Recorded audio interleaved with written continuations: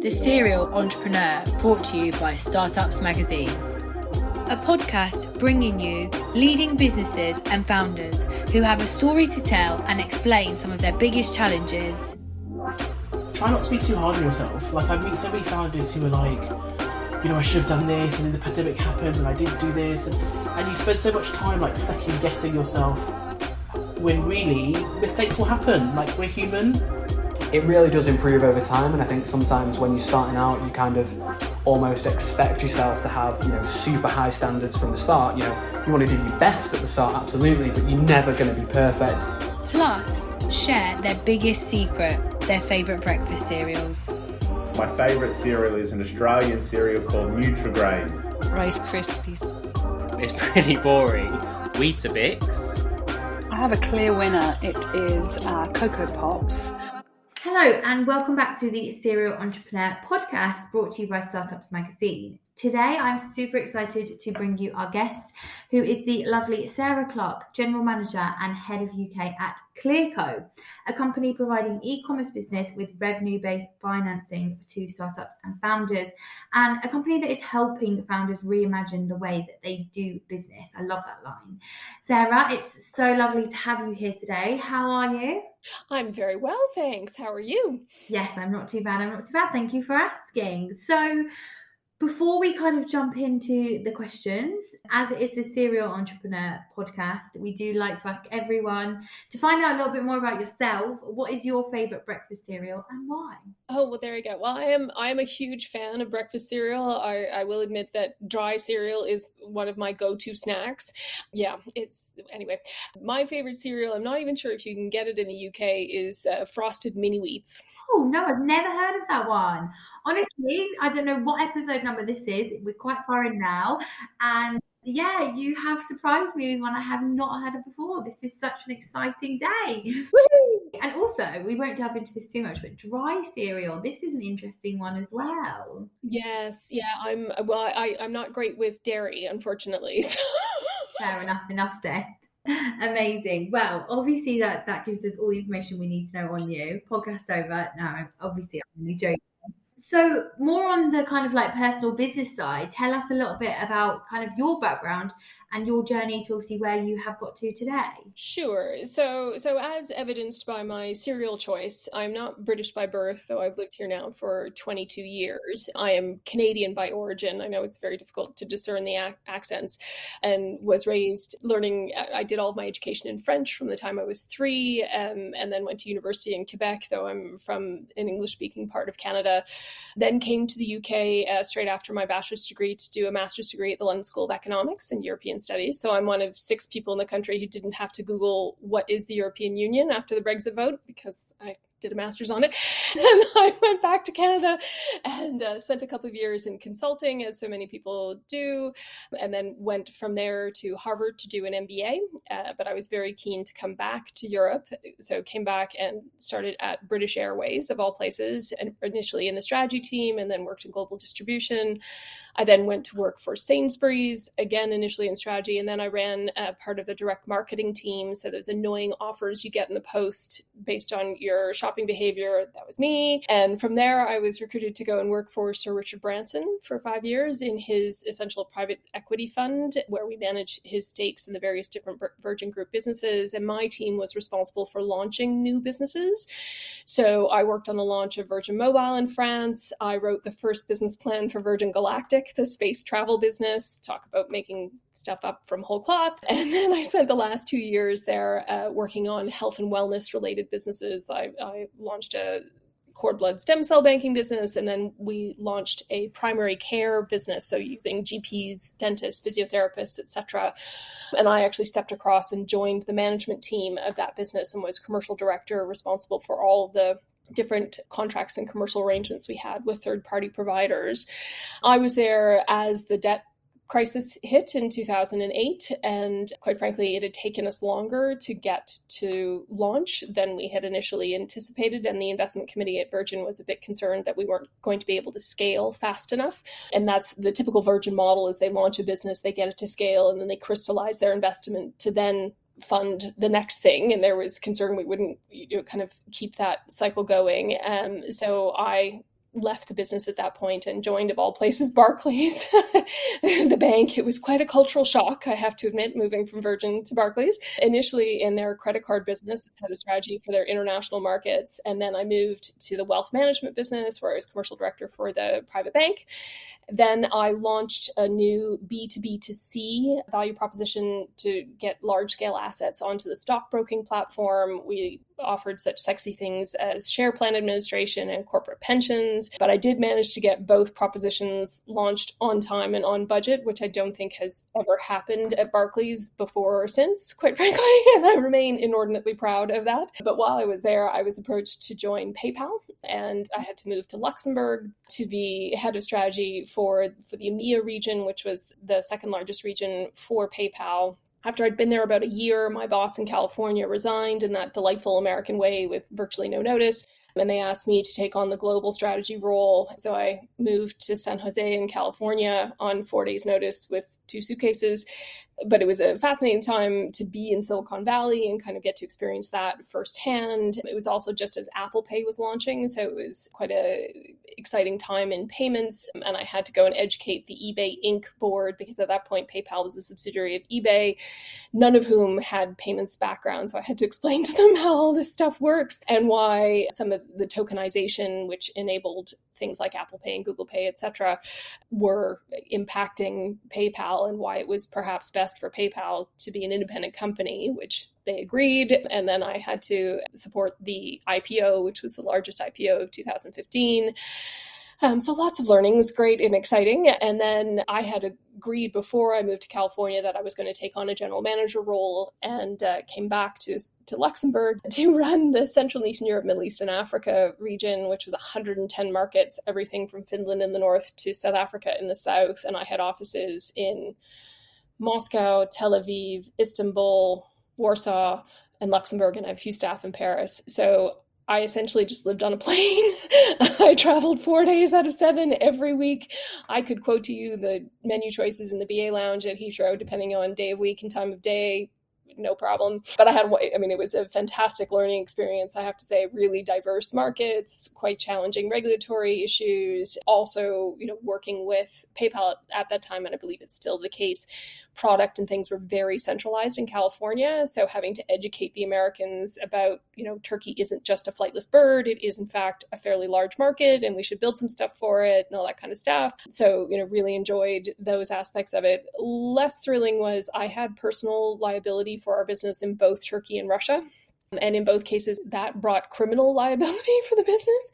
And in Turkey, they brought in a new law requiring e-money providers like PayPal to apply for a license, which we had been in the process of getting for 2 years when I stepped into the role.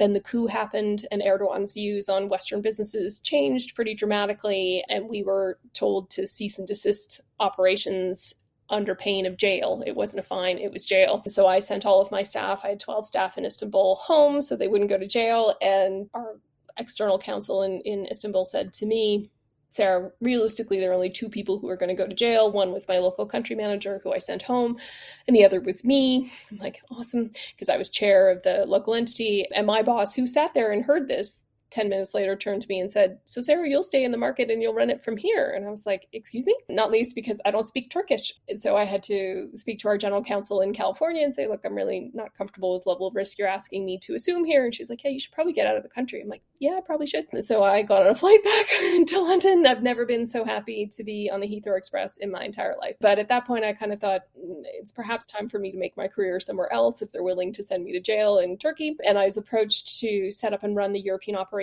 for a Series A startup called Loot Crate, which was at the time the largest subscription commerce player in the US. They did mystery box subscriptions for geeks and gamers. So for things like Marvel or anime, or we had a box with J.K. Rowling. And so the whole kind of Hogwarts franchise, all that kind of stuff, which I took for a couple of reasons. One, I wanted to be able to build my own team from scratch. I'd never had the opportunity to do that. And I was really starting with a clean sheet of paper.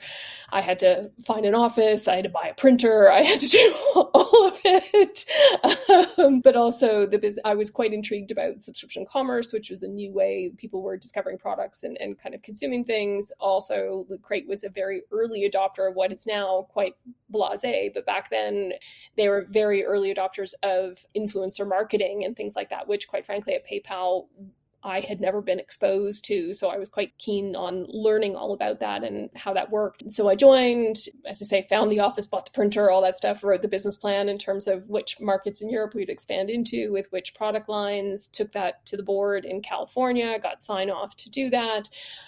But in kind of classic startup style, and I'm sure you've heard this story many times on the podcast before, they had blown through all of the Series A money and the same amount again in debt. So it was, again, lots of learnings about what not to do, but also, we had to be really creative. We did manage to build us out to more than 100,000 subscribers in Europe, but we were literally doing things like bartering product, because what we had a lot of was physical product. What we didn't have was cash. So we would barter boxes with some of the brands that we were working with to get exposure to customers, and they saw it as a unique way to get direct contact with their fans, because many of them don't have that direct. It's always through an intermediary. So we had to be quite creative.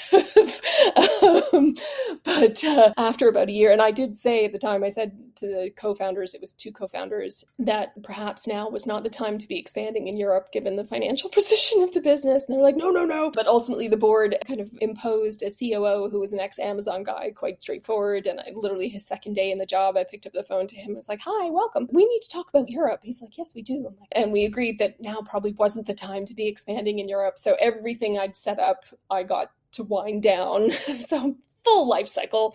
And if I'm being perfectly honest, I was a little, kind of emotionally burnt by the end of that. As every founder knows, you put a lot of your life and soul into these things. And so for a couple of years, I did contract and consulting work because I was like, I can't be so emotionally involved in what I do. But I got, I had some really interesting roles with biotech firms here in the UK, an ad tech business in Israel, an ed tech business in Shoreditch, which was fantastic. But then almost exactly a year ago, I joined Clearco as their very kind of somewhat similarly to Loot Crate. I was their very first employee outside of North America. Yeah. So, and for me, it's nice. They are a Canadian company headquartered in Toronto, which is where my family are from. And so, it was lovely to be able to help a Canadian company expand internationally. I have told the story before, and I mean, no real disrespect, but when I was at PayPal, as I mentioned, I used to have to explain to my American colleagues that, Turkey isn't just a flightless bird. Their knowledge of international markets was pretty small. And I used to always be very smug in my own mind. And I'd say to myself, this would never happen at a Canadian firm. We're much more kind of global in our outlooks. Everyone has family abroad. We've all traveled a lot, blah, blah, blah. Clearco has beaten that out of me. It's amazing the number of times I've had to explain to people that Ireland is not part of the UK and those kinds. It just makes me weep for Canadian education as a general whole. But again, I had a clean sheet of paper, now built out a team of nearly 70 sales folks based up in Dublin who cover all of Europe. We have a commercial team of about 6, and we're now operating in 5 different European markets, and we're looking to expand into more as the year goes on. So, and already just the UK generates more revenues and more capital out to founders than Canada, the home market, which I like to remind them of on a fairly regular basis. So in less than 10 months, international as a whole is already generating almost a third of revenues. So it's been a phenomenal growth trajectory. And I think it speaks a lot to the product market fit that we have in general. But I knew from my experience at PayPal that there was a strong product market fit here in the UK. And I think we've proven that out, which is gratifying. I mean, wow, no, I loved it. What a story, what a journey. I mean, like I say, I had obviously done my research. I knew a couple of the companies, but I didn't know them all. And obviously I didn't know kind of in the great detail and everything that you've been through. So it's incredible to hear firsthand. I obviously have multiple questions off the back of that. So my first question also is kind of, you've ended up in finance, obviously, PayPal, and then the startup, and obviously now Clearco. Did you ever know when you were younger, when you were first starting out, that finance was something that you were interested in, or maybe where you wanted to go in life?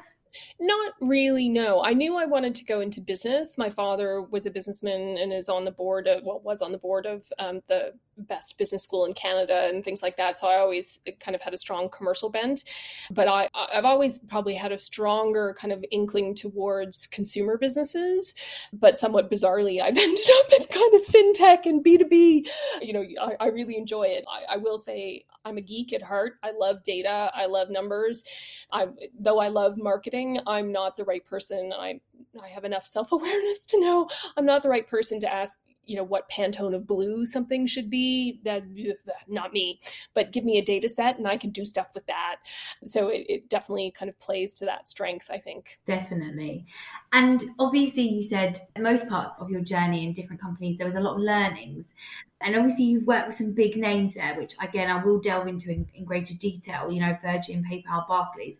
It's incredible. Just as a small example, how did you find these experiences with the bigger companies? Like, what were some of the learnings? What did you kind of take away from these experiences? Gosh, yeah, there's a lot, really. I think, particularly now working with Clearco, where I see, particularly in Canada, the average age of the workforce is quite young. It tends to be people either straight out of uni or maybe at, second job. And while I think, I think that's great. They have a hell of a lot more energy than I do. But having worked in big multinational firms, I think I've learned a lot about what good can and should look like. I also know about what to avoid. And so not particularly, the Barclays-esque bureaucracy and committees and committees and committees. But I think having that mental image of what good can and should look like is really quite helpful.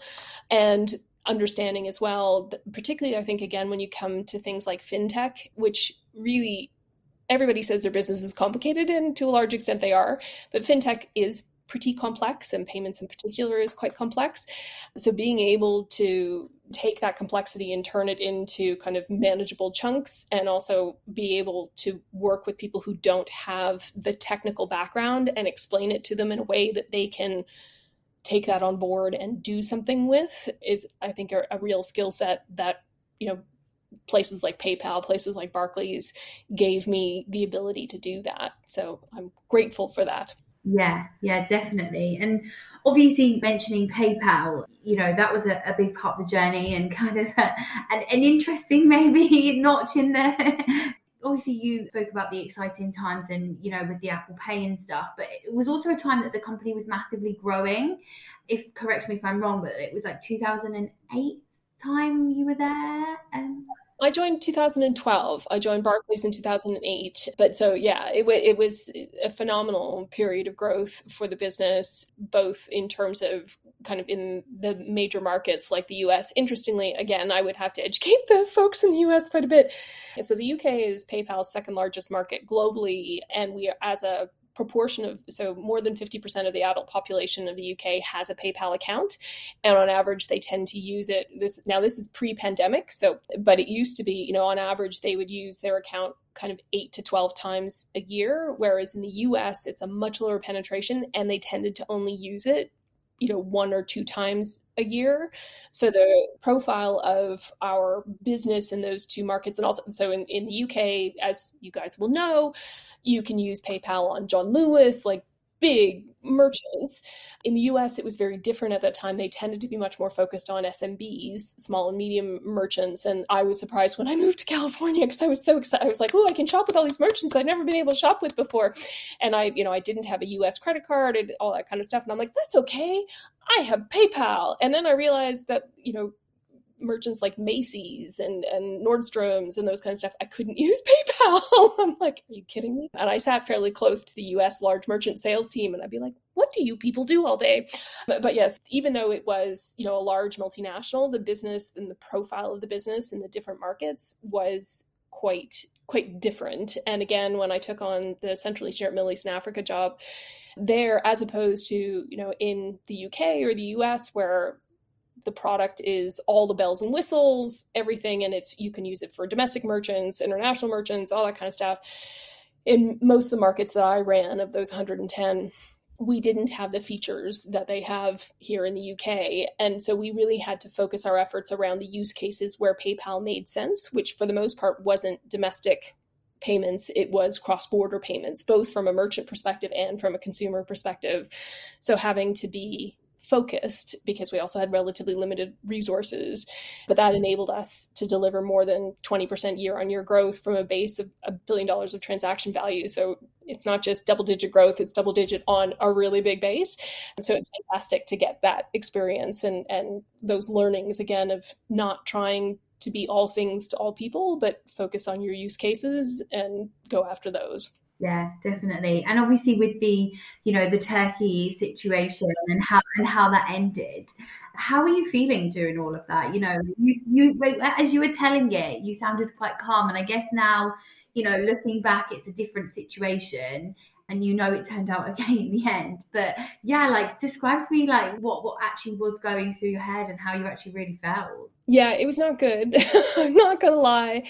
It was both the stress of that situation and having that liability, and I'm not, the story gets even slightly worse. So when I flew back to Heathrow, I was on the plane and we landed at Heathrow, and rather than taking us up to the gate, we sat on the edge of the tarmac, and then a police car came up and armed police got on the plane and they came down the aisle and actually it went right past my seat and picked up the man sat behind me and took him out.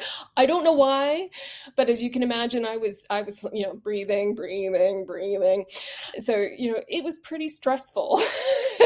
So that in and of itself was pretty stressful. But then I think what made it harder as well was as I said, I was traveling 4 days out of 7. I was exhausted because all of my offices were in different time zones. So 1 week I'm in Russia, the next week I'm in Turkey, next week I'm in Israel, the next week, blah, blah, blah. And I'm having to be managing my teams in all these different time zones and then be reporting back to California, reporting back to Luxembourg. So, quite frankly, I had no life because when I got home on a Thursday, I was unpacking, doing laundry, calls all day Friday. Then I repacked and got back on a plane Sunday night, first thing Monday morning. So my kind of emotional reserves were pretty low. My resilience was not great. I'm not going to lie. It was not easy at all. And that was a big learning for me. It's, I think I'm quite a driven person and I want to succeed and I want to do right by my team and by our shareholders and all those kinds of things. But you do have to preserve your health as well, because it's quite easy for it to get damaged. And then you end up not doing the best for yourself and those kinds of things. And so it's something I try to keep a watchful eye on now. Hence why I'm in Madeira this week, trying to take a bit of a break. Because again, I'm back in a situation where I'm on calls with Canada 3 to 4 nights a week, and they don't have a strong appreciation for time zones. You just need to put some boundaries and protect, your wellness, because there's only one of you really at the end of the day. Definitely. And did you enjoy all this traveling? Like, were you enjoying it at the time? Yes. I mean, that's the thing. I still enjoy travel. I don't think I'd ever go back to traveling every single week like that. These were markets that I hadn't really worked in before. So I was learning all kinds of things about, how things were different in Turkey versus Israel versus all these things. And my teams in these markets were fantastic as well. They were great people. And they were also so thrilled that someone was actually coming out to see them. My predecessor had Tel Aviv, which is a big office for PayPal, less so on the sales and marketing side, more on the risk side. But my predecessor hadn't been there in 4 years. And I made a commitment to my team when I came into the role that I would come to each of their offices at least once a quarter, and not just sit with my team, but also with their team, so that they felt that someone knew who they were and, all that kind of stuff. And so they were pleased that I was there, and I was pleased because I do like to learn, and I was able to hear things much more firsthand, and kind of things make a lot more sense when you can actually see them in context, even though you're talking about e-commerce and things like that, but you understand consumer behavior a lot better when you can actually be in market and see it firsthand. So I really enjoyed it. It was great. And going back even further, obviously working with Richard Branson closely and on the VC side of Virgin, obviously, again, more of the fintech side of things. How was that experience? It was great. And it was possibly, still one of the experiences I harken back to is one of the best in my career. They really have a philosophy at Virgin of giving you as much responsibility as you can handle. And the overall Virgin philosophy is first to know, best to deal with. And that kind of goes across all the Virgin companies. So, whether Atlantic or Virgin Media or what have you. So even, the person who's talking to the customer has the best context and should be empowered to resolve the issue. And that really kind of permeates throughout the whole company. It's not hierarchical. It's very much, you're the one. Literally in my second week in the job there, and they didn't tell me this, it was one of Richard's nephews. I didn't know, he has a different surname. I didn't realize it was his nephew had put in a business proposition for us to invest in. And it was my first one. So I went off and I did it was on, as you guys probably know, Richard is very big on eco-fuels and what have you. And this was related to that.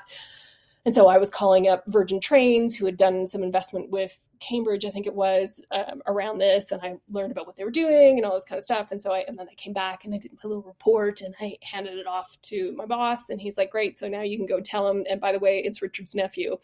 I'm like, oh, okay. Because normally we don't necessarily have a phone call if we're turning someone down. We'll send them a nice email and what have you. But I got on the phone and I explained, I walked him through everything and I shared him. He didn't even know about the research that Virgin Trains was doing. And I put him in touch with the guy. I'm like, here, you should, before, because this guy had already invested some money in this. I'm like, maybe should have done this research beforehand. Anywho. But, and I still have very close friends from my time at Virgin. They kind of talk about what makes a Virgin person. They have a very clear kind of definition of, which is very much, willing to get your sleeves rolled up and your hands dirty. When I worked at Virgin, as you can imagine, I had lots of friends who were like, oh, I'd love to work there. And I'd look at them and they were running teams of like 80 people and they were, the title director and blah, blah, blah. And I'm like, I'm not entirely sure you would, because that's not, I never had a real team. If something needed to be done, you did it. I had breakfast at number 10 Downing Street, but I made my own photocopies. Like, that's how it goes. And that doesn't necessarily appeal to everyone, but it does appeal to me. And that whole philosophy of it, if something needs doing, and you're there, you do it, whether it's in your job title or not. And I, that ethos has very much stayed with me. And I really enjoyed that kind of the culture they had there. And they still do, as I say, there are a few of the folks that were there when I was there who are still there. And I still keep in touch with them sometimes as well. So it's a lovely place to work for sure, for the right person, as I say. Someone who gets off on hierarchy and titles and bossing people around isn't going to enjoy it. But if you like to get stuck in, then it's a great place to be. Yeah, definitely. And so obviously, talking about some of the highs and, maybe one of the best parts, what are some of the biggest challenges on your journey? Obviously we've covered a few in talking about them, but like from a personal. Yeah, no, there are a few. I think there are some, particularly coming up in large traditional organizations like Barclays, where, being a woman and what have you was not a huge ball of fun, I would say offhand. They literally would say, so because I was commercial director for the two different parts of the business, they classified me as non-revenue generating. I'm like, oh, that's nice. But so they wouldn't make me managing director because I wasn't revenue generating. I'm like, great, thanks for that. But one of the other kind of challenges that seems to be kind of recurring a little bit is, as I mentioned before, kind of educating foreign HQs about market specifics. As I said, I thought, some of that was kind of particular to PayPal, but having been at Clearco, I'm starting to realize that's not a uniquely kind of Silicon Valley trait, and that it does often happen that people kind of, I think particularly when you've had success with a particular, that North American phrase, a playbook. So if your playbook works in one market, it can be challenging to kind of take a step back and say, actually, we need to change parts of this playbook in order to succeed in other markets. And that seems to be a fairly universal trait. I think also, as I mentioned at Loot Crate, that when a firm gets funded, the kind of instinct to go and spend it seems to be, because it was something that was a lesson that Virgin learned the hard way. And by the time I got there, they had already learned that lesson, but they were very careful about how, on what schedule they provided funding to the portfolio of businesses. And it was always very much tied to specific milestones, because they had learned the hard way that when you give someone a wad of money, they'll spend it. And that seems to be a fairly universal truth as far as I can tell. So it's been interesting actually to see how across very different industries, some of these kind of patterns seem to be fairly consistent, regardless of what country you're in, what product you're selling, those kinds of things. Yeah, definitely. And I guess now, talking about Clearco, obviously we have touched on it as well, but how have you found in your more recent times working as head of the UK and obviously overseeing all of that European side at Clearco, and what kind of makes it different for you? What makes Clearco kind of stand out and different for you? For me, it's a couple of things. So one is to say it's a lovely feeling to be helping a Canadian company go abroad, and it's nice that it's kind of headquartered in Toronto. So even though it's I've only worked there during COVID kind of times, and the office in Toronto has been in lockdown quite a bit. So the office has been shut for most of the time that I've worked there. So people are working from home. And so I find it really quite something, every call when I meet someone, I'm always like, where are you? Like, tell me where you are in the city. And then I can visualize it in my head. I'm like, oh, okay, yeah, I know where that is, which is nice for me. But it's also, I talked earlier about the kind of product market fit. And for me, it's also the fact that you really are helping founders to grow their business. As I mentioned, when I joined Barclays, I initially joined in their credit card division in Barclaycard. And I told myself when I took the job that, it was about facilitating payments and yeah. The reality is, Barclaycard, like most credit card companies, make their money off of what are called extended credit takers. So people who take out debt on the credit card and then typically pay back, the minimum monthly repayment. So it can take them 15 years to pay back, £1,000 and those kinds of things.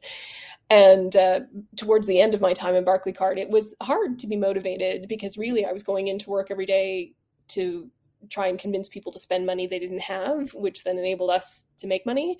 Here at Clearco, that's not the case. We're actually giving them money to grow, and it's a very flexible way of financing. So the way it works is a merchant will connect up their payment processor platforms, so be that Shopify, PayPal, Adyen, whoever, and give us access to their transaction data. They'll also hook up, say, their Facebook ads, their Google SEO, et cetera, so we can see how they're spending their marketing money as well. And we run that through our algorithm, which we've built off of the tens of thousands of merchants that we've funded in the past, to then predict what future revenues are likely to look like if we advance them capital. And then the algorithm automatically generates 3 offers. It's going to come as a shock, low, medium, high, as to how much money we will extend to them. And then we don't charge an interest rate. It's a flat fee. So if we're advancing you £100,000, it's typically about 6%. So upfront that you're going to pay us back 106.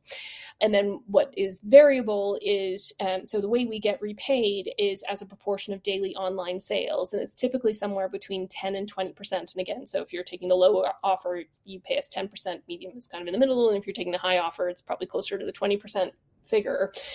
And the nice thing from a founder's perspective is if you make no sales, you make no repayments.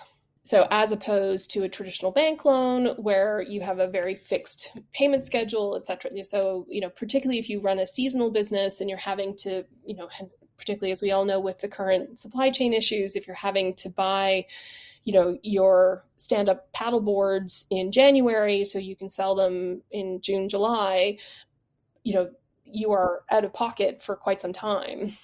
Yes, you will be making repayments on your lower sales. And then when your big sales come through, there you go. But we're giving you funding so that you can actually procure your inventory now, kind of thing. So it's a really lovely feeling to know that you're actually helping people build their business. And the other, as a woman, is through that process, because there is no real human intervention in terms of the capital allocation process. It's purely based on the data. Please see earlier comments, read geekness. But it also means it takes the bias out. So it's not about, what gender you are, where you went to school, whether you have buddies in a VC fund, all that kind of stuff. It is purely based on performance. And as a consequence, what we've seen is, so here in the UK to date, roughly 30% of all the businesses we've funded to date are headed up by women. And globally, that's closer to a 50% figure. So I'm keen for us to jack that up here as well. But also, we see about a third of all the founders as well are people of color or mixed ethnicity, et cetera, et cetera. And over 70% of those that we fund in the UK are located outside of London in the southeast. So many of these people would not have access to traditional VC. They're probably not in that state of their growth, but B, these are not people who live next door to a venture capitalist and have that kind of network and those kinds of things.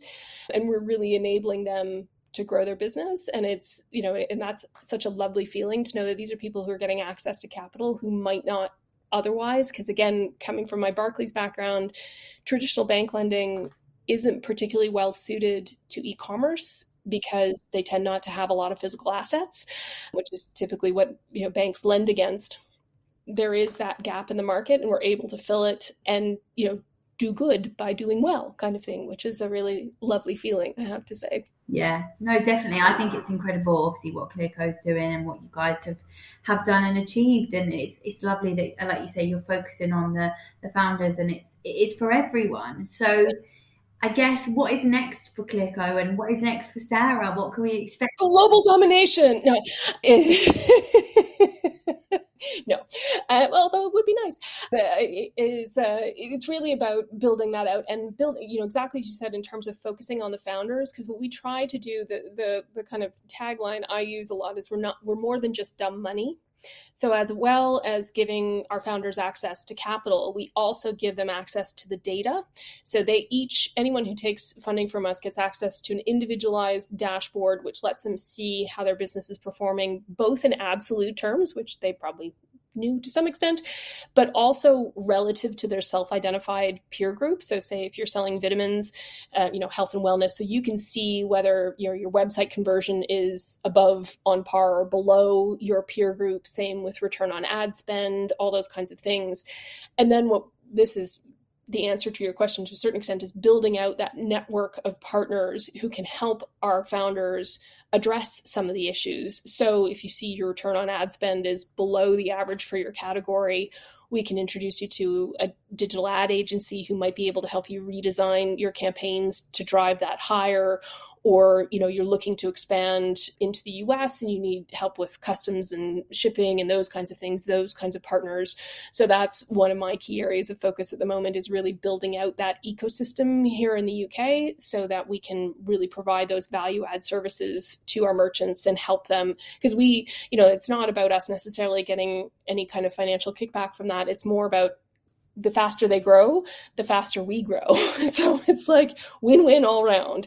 So it's just about kind of building that out. But it's lovely to know that, because also it's usually a very mutually beneficial relationship for both parties. And so it's nice to be kind of helping make those matches, as it were. Yeah, I was going to say, connecting the dots. It seems exactly really nice. Yeah, definitely. Well, Sarah, thank you so much. Honestly, it has been such a pleasure. Your story is incredible, so I'm so glad that you got the chance. The story is long, is what it is. And I'm super excited to see, what the next few years bring and what other stories you'll have to share with us, because I'm sure there's definitely not a quiet day in the life of Sarah Clark. Not really, but we like it that way. That's, it's what keeps the brain firing and all those kinds of things. But thank you so much for having me. It's been an absolute delight to speak with you as well. And yeah, I hope if I can ever help in the future, please do let me know. Thank you, Sarah. The Serial Entrepreneur, brought to you by Startups Magazine. A podcast bringing you leading businesses and founders who have a story to tell and explain some of their biggest challenges. Try not to be too hard on yourself. I meet so many founders who are like, I should have done this, and then the pandemic happened and I didn't do this. And you spend so much time second guessing yourself, when really mistakes will happen. We're human. It really does improve over time, and I think sometimes when you're starting out, you kind of almost expect yourself to have, super high standards from the start. You want to do your best at the start, absolutely, but you're never going to be perfect. Plus, share their biggest secret, their favourite breakfast cereals. My favourite cereal is an Australian cereal called Nutrigrain. Rice Krispies. It's pretty boring. Weetabix. I have a clear winner. It is Cocoa Pops.